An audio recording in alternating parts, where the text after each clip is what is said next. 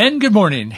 I'm Gary Randall. Thank you so much for joining me today. It's Wednesday, November the 2nd, 2022, in the year of our Lord. On November 2nd, 1783, General George Washington issued his farewell address to the Army. He was giving them that address near Princeton, New Jersey. Today in 1976, former Georgia Governor Jimmy Carter, he became the first candidate from the Deep South since the Civil War to be elected president as he defeated incumbent Gerald Ford. Today in 2003 in Iraq, insurgents shot down a Chinook helicopter carrying about several dozen, I guess, of U.S. soldiers. 16 of them were killed. I think there was a movie or a documentary made about that. Today in 2004, President George W. Bush was elected to a second term.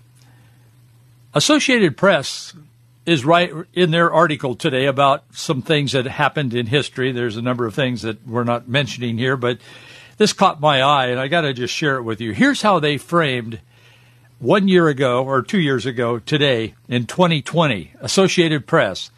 They're telling their readers this, and I quote, AP, in the closing hours of the presidential campaign, President Donald Trump, today in 2020, President Donald Trump charged across the nation delivering an incendiary but false allegation that the election was rigged, while Democrat Joe Biden calmly claimed states that were once seen as safely Republican.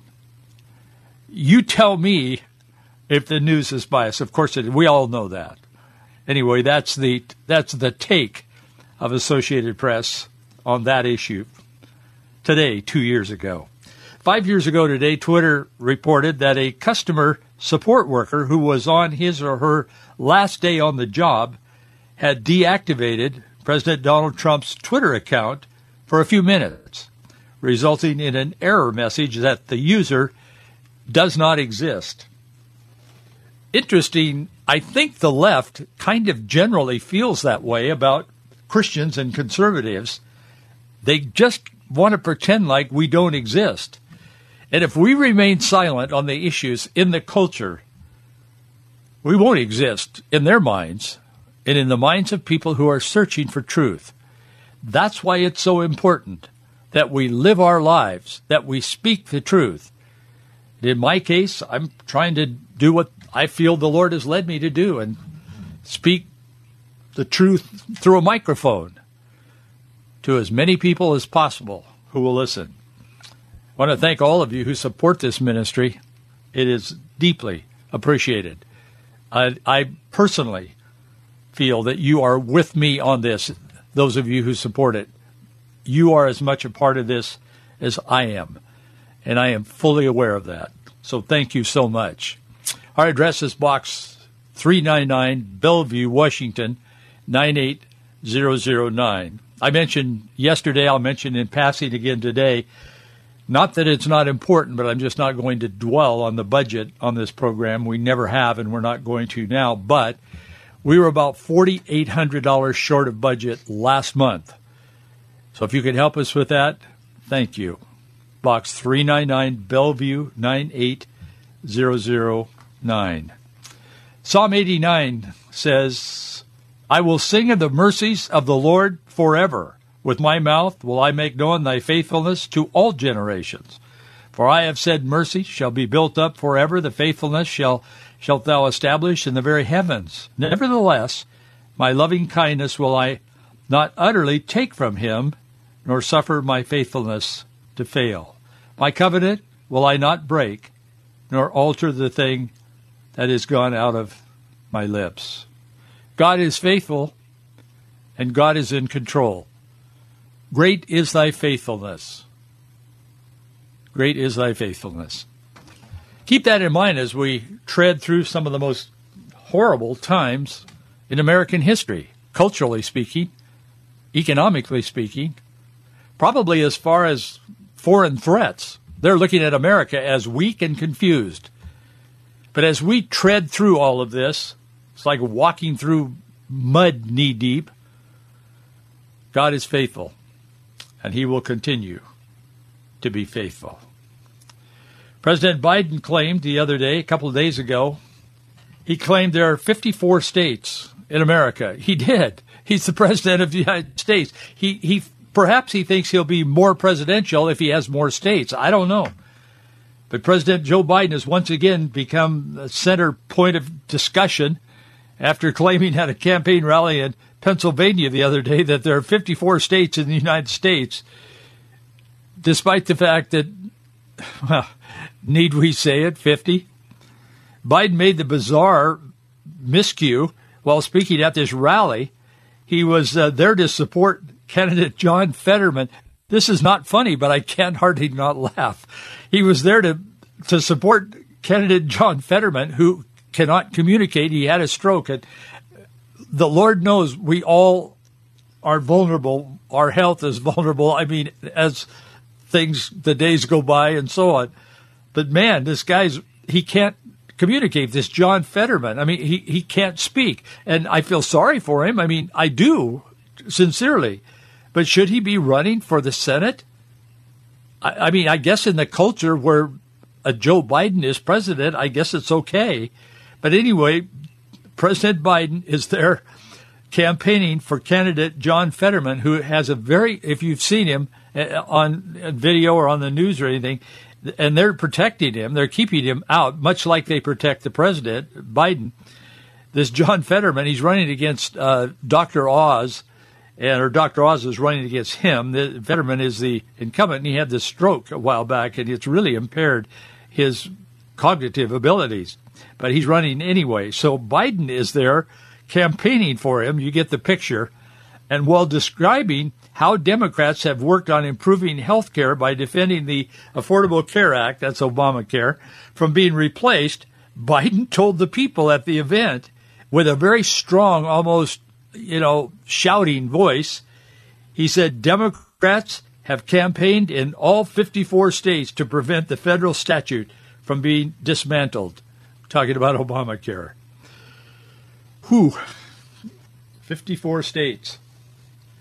He's the president of more states than any president in the history of our nation. All 54 of them. Just forgive me. How did we get to this point? We got to this point by rejecting reality and that God created nature and is all truth. Found an interesting letter was passed to me yesterday. It's from Doug Clay.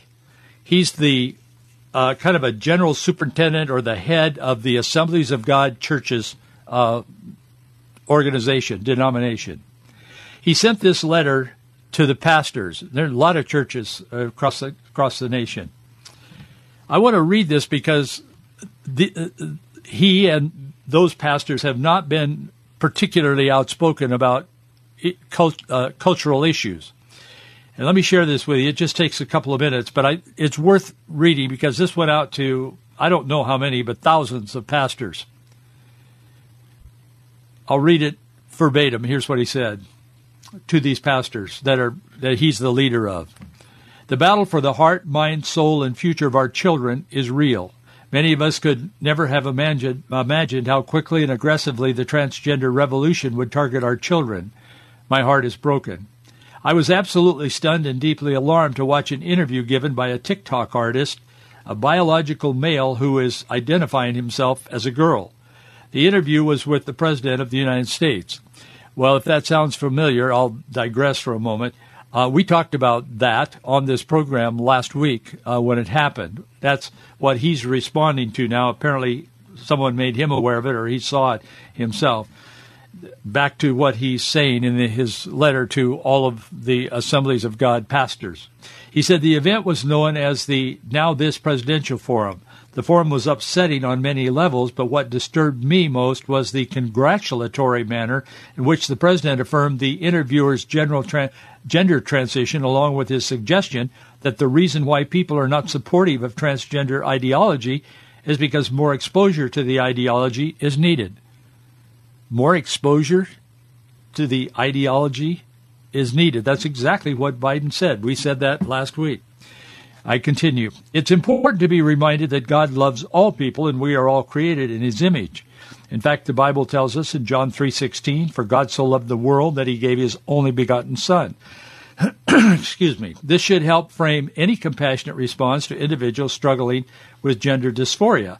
However, he says, to advocate and celebrate a twisted plan of human sexuality that deviates from his divine design is not healthy. Researcher Jason Thacker of the Ethics and Religious Liberty Commission says, our culture is at an interesting crossroads today, representing an especially crucial moment for our kids and families. On one hand, our society champions complete moral autonomy under the guise of throwing off all moral boundaries and pursuing our own versions of realities at all costs. On the other hand, we all recognize that truth cannot actually be relative and that our moral choices have profound consequences for us and our society. We may seek to deny objective moral truths in the name of liberation and revolution, but these false notions of reality will not and cannot last. To say that the American public needs more exposure to trans ideology in our daily lives is disturbing. God help us. We are witnessing numerous school districts that have policies to not inform parents when children begin identifying as another gender, change their name to another gender, or switch their pronouns. Additionally, in some cases, doctors have been given the choice between performing gender transition surgeries on minors or losing their careers. This is horrifying.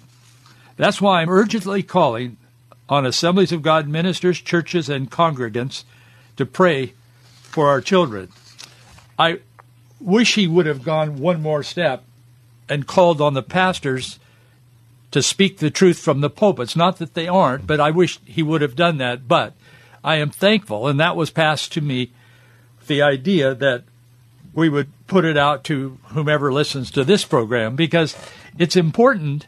It's important that pastors get what this leader is saying to the pastors. The pastors and the people of God and the voices who represent the kingdom of God on this earth, and that is the voices of the believers. And pastors particularly have a larger voice because they speak to a congregation, and sometimes through media to millions, on like Christian radio. We've got to speak the truth to the culture no matter how uncomfortable it is. I don't like talking about some of the things I talk about on this program. I hate it. I mean, I don't want to live. It makes you feel like you want to go take a shower or something. But if we don't address this, there is no one else who will. If the people of God don't do this. So I'm thankful that this voice, this leader, is saying what he's saying to all of the pastors that report to him or are under him in that structure. We are in a time when we are throwing away, we are casting aside reality. A recent poll it's revealed a growing majority of young adults believe that there's no absolute truth, but rather that each individual determines his or her own truth. Well, we kind of know that already. But the poll was conducted 2 weeks ago by McLaughlin and Associates for Summit Ministries. I've talked about Summit Ministries before because I sent my son there 3 different summers. Dr. David Noble was the founder of that, and it's in Manitou Springs, just above Colorado Springs. If you're going up into the mountains, the next little town is Manitou. It's an old town. It used to be kind of a resort town. But anyway, that's where they operate out of, or they did when my son was going there. He went there, I think, 3 different summers. But anyway, it's Jim Dobson had told me about it. He sent his son there, and they teach kids conservative biblical worldview. And it's very, very good. So they're the ones that did this summit now. I think there's someone new. David Noble is still very active, but I'm not sure he's still running this, but he's the founder of it and on the board and so on. But anyway, this poll, this survey came back, and it revealed that among people 18 to 29, this was just 2 weeks ago, 18 to 29, 42% said that there is absolute truth, while 55%, this is between 18 and 29 years old, 55% said that each individual determines their own version of truth. This result differs from older age brackets. In other words, the older, and I won't go through all the numbers, but the older the person is, that the respondent, the more they feel that there is absolute truth, or believe that there is absolute truth. For example, the ages 30 to 40, 50% said there is absolute truth. And then you get down or up, whichever way you want to look at it. Up feels a little better. But when you get to those 55 to 60, 64%. And over 65, it's still more. So the older people get, the more they believe there's fixed truth. It's because they get smarter. We know we're smarter than the younger people. I mean, we all know that, right? Yes, we do. There was a split also seen between those who identified their political party, Republican and Democrat. 62% of Republicans say there's absolute truth. 49% of Democrats say there's absolute truth. 70% of Americans agree with this statement, while 16% said no and 14% said they have no idea. A majority of Americans believe, this is the statement, a majority of parents that believe there is absolute truth. So you just find people are kind of all over the place on this issue of truth. But the new president of Summit, this Dr. Jeff Myers, whom I don't know him, but anyway, he's kind of taken over the leadership of it. He said, quote, "The loss of truth has grave consequences for community, justice, a sense of purpose, and mental health. I'm not aware of any civilization that has abandoned reality to this extent and survived. The good news is that Americans still hold out health. Each person can make a difference. If there was ever a time to stand for truth, it's now." That is very true. If there is a time to stand for truth, it is now. And there is indeed a time to stand for truth. This coming election day, next Tuesday, and I realize there is no real election day. It's the time we count our votes. But which it should not be that way, only with exceptions. But this is a time for Christians to make their voices heard. Millions of Americans have been praying for righteousness this election season. It's now time for them to take the next step and vote. John Hancock said this, wisely so. He said, "I conjure," that means urge in Old English, "I urge you by all that is dear, by all that is honorable, by all that is sacred, not only that ye pray, but that ye act." For a Christian voting is not a right, it's a duty.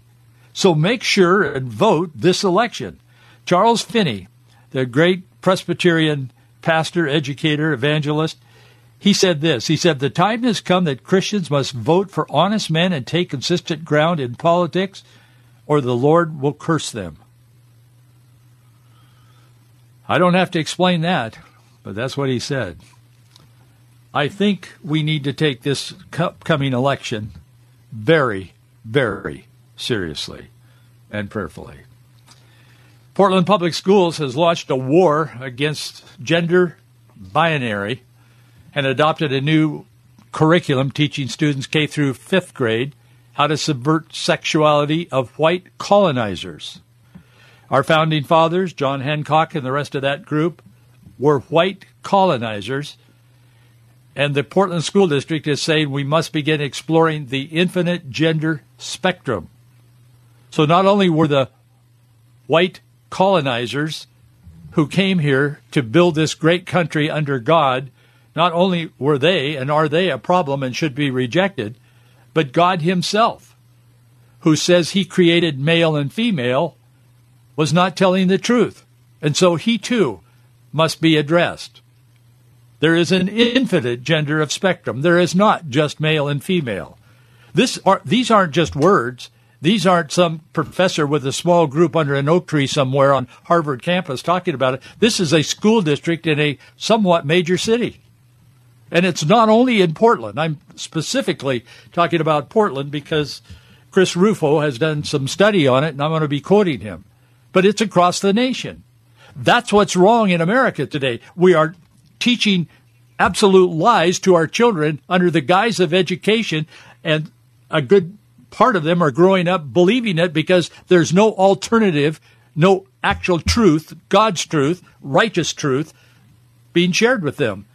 Too many pastors are silent. Too many parents are afraid. They're afraid of their kids. They're afraid to stand up to their own kids and talk to them out of love and say, honey, you're not going to do this. You're not multiple genders. I want to help you. We're going to talk this thing through. I love you. Hug, hug. But you're not going to go down this path because I love you too much. Parents are afraid to do that, too many of them. Or they just get angry, and that doesn't help. That's not constructive. Chris Rufo is a senior fellow at the Manhattan Institute. He's a contributing editor to City Journal. He's written an in-depth and a fully sourced article defining just how low public education has fallen in Portland and across the nation. Rufo has obtained a bunch of documents from parents and from a source inside Portland Public Schools in the district office that exposes the nature of the curriculum. I've linked to those sources in an article that I wrote on our website, faithandfreedom.us.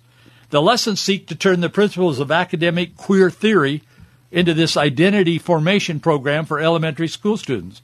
It's been adopted in many of the district's K through 5 classroom. K through 5, kindergarten. A child is learning basic stuff about life, and they're baptizing them in this cesspool. The premise is simple. It's racist. It's barbaric in my mind.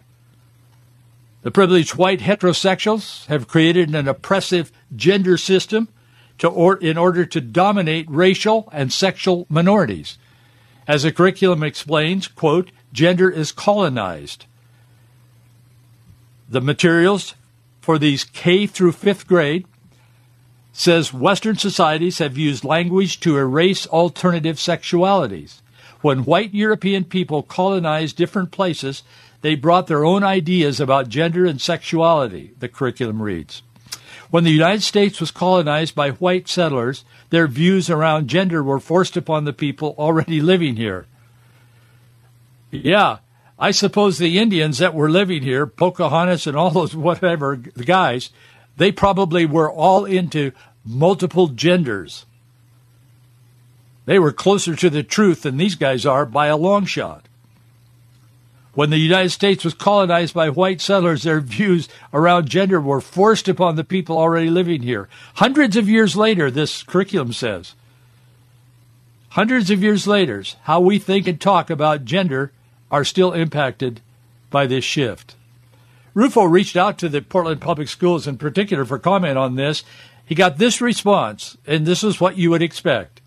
Quote, we make certain that our curriculum is LGBTQ plus inclusive for students who identify as transgender, gender nonconforming, gender queer to create a safe and inclusive environment for all of our students. But that's a lie, because they're not creating a safe and inclusive environment for all of our students. Most of their students don't believe that until they're indoctrinated. So that's an absolute lie right in the face of parents and citizens and taxpayers. The curriculum begins in kindergarten with an anatomy lesson featuring graphic drawings. And I'm hesitant to say this, but parents, your fifth grader, your kindergarten are being taught this. Honest. Not only in Portland, but across the country. It's in Seattle. It's elsewhere. The curriculum begins in kindergarten with this anatomy lesson featuring graphic drawings of children's genitalia. The lesson avoids the terms boy and girl in favor of gender-neutral variants, person with a penis or person with a vulva, because according to the curriculum, some girls can have penises, some boys can have vulvas. Any gender and kid can have any type of body. This is in the curriculum. If you confront them, they'll say no. They'll answer just like this district did to Chris when he asked them. In the first and second grade, students are introduced to the key tenets of the gender identity theory. This is right out of the materials. Gender is something adults came up with to sort people into groups, the curriculum says. Many people think there are only two genders, boys and girls, but this is not true. There are many ways to be a boy, a girl, both, or neither. Gender identity is about how you feel about yourself inside. Next, students work through a lesson called Our Names, Genders, and Pronouns. The lesson tells them that the gender is like outer space because there are so many ways to be different genders. It's like the stars in the sky. So they go through all this stuff. By third grade, students begin their indoctrination to become activists, to convert their peers. I am not making this up. I am not overstating. In the third through fifth grade, the district begins lessons on LGBTQIA2S+ activism. The curriculum presents the categories of man and woman as manifestations of the dominant culture that has used sexual norms to oppress minorities. The culture systems, assumptions that everyone is straight is called heteronormative. The culture systems and assumptions that everyone is cisgender is called cisnormative. The curriculum, this is all in the curriculum, man. Therefore, the culture systems and assumptions that everyone is straight and cis is called cistronormativity. Cistronormativity. Fifth graders. This system, according to the lesson plan, is a form of oppression designed to benefit white, straight, cis boys and to punish the LGBTQIA2S+ people. It's like a cult, and they have a cult-like commitment. The kids in the fifth grade, at the end of that curriculum, toward the end of their fifth grade year, they are asked to sign off and agree to these commitments. Number one, I commit to learning more about the LGBTQ blah, blah, blah words mean, what the words mean and how they have changed over time. Number two, I commit to learning about the history and leadership of black trans women. Number three, I commit to practicing pronouns and correcting myself every time. Number four, I commit to attending a QSA and GSA and being a leader at my school. Number five, I commit to watching and reading books, movies, and watching TV shows that have LGBTQIA+ characters. In other words, they commit to becoming political activists for queer theory and broader sexual revolution. That's what's happening to your child in public education. You need to know about it. I'll see you tomorrow.